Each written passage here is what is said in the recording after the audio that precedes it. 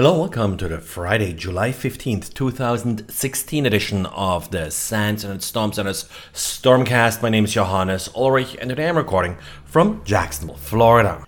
Xavier today wrote about web shells and how they evolved and what great features you find today in web shells. Now, web shells are typically uploaded by an attacker that tries to get persistent access to a web server, typically via a web application vulnerability. So the attacker would find a way to upload a file to the server and then they would upload one of these web shells in order to then have an easier time executing arbitrary commands. And as Xavier shows with his screenshots, these web shells are quite sophisticated and make it pretty easy then to take over a server.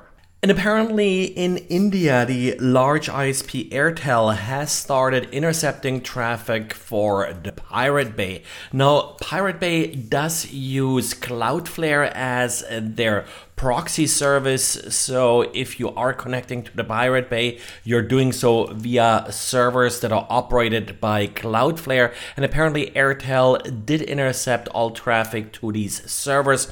Initially, it was a little bit suspect because the Pirate Bay does offer HTTPS, but it does appear that only the HTTP copy of the traffic is being intercepted.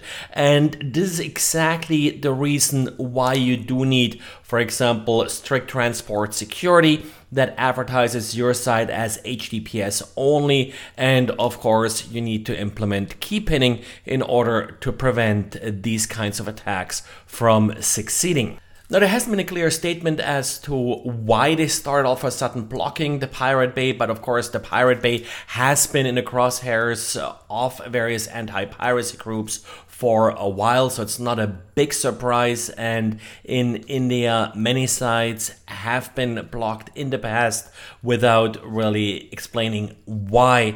In this particular case, if you're trying to go to the piratebay.org from one of the ISPs that routes via Airtel, you would just see an empty page with a quick note that access to the site has been blocked. And since I yesterday talked about vulnerabilities in Drupal plugins, only fair that I mentioned today's WordPress plugin problem. It affects the SEO pack plugin, that's the search engine optimization pack plugin. It does manifest itself in a persistent cross-site scripting attack. What makes it kind of worse than other cross-site scripting attacks is that, first of all, it's very trivial to execute. All you need to do is manipulate the refer or the user agent. So pretty basic rookie mistakes here on the sides of the plugin writer. And the other difficult or dangerous part here is that the administrator is being exposed to the attack. So an attacker could gain full access over a particular WordPress install. And GitHub certainly has been subject to a number of large denial of service attacks, and they're now sharing part of what they learned and what they created to defend against these denial of service attacks with the open source community. So today they released SynSanity. SynSanity is a defense against SynFlood attacks.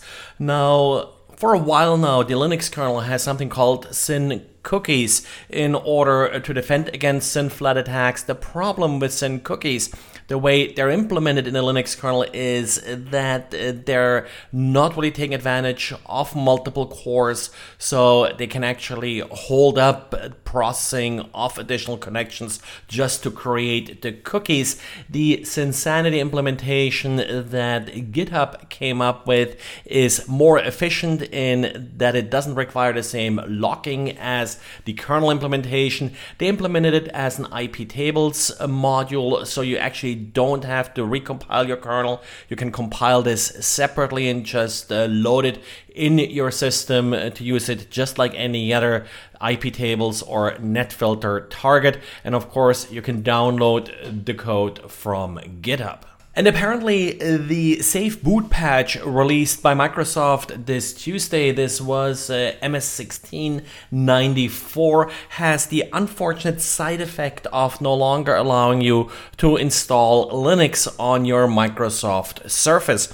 In part, that's the point of Safe Boot, to not allow any unauthorized operating systems to be installed on a device that is protected by Safe Boot. Well, and they now fixed a vulnerability that has been used in the past to install Linux on these systems.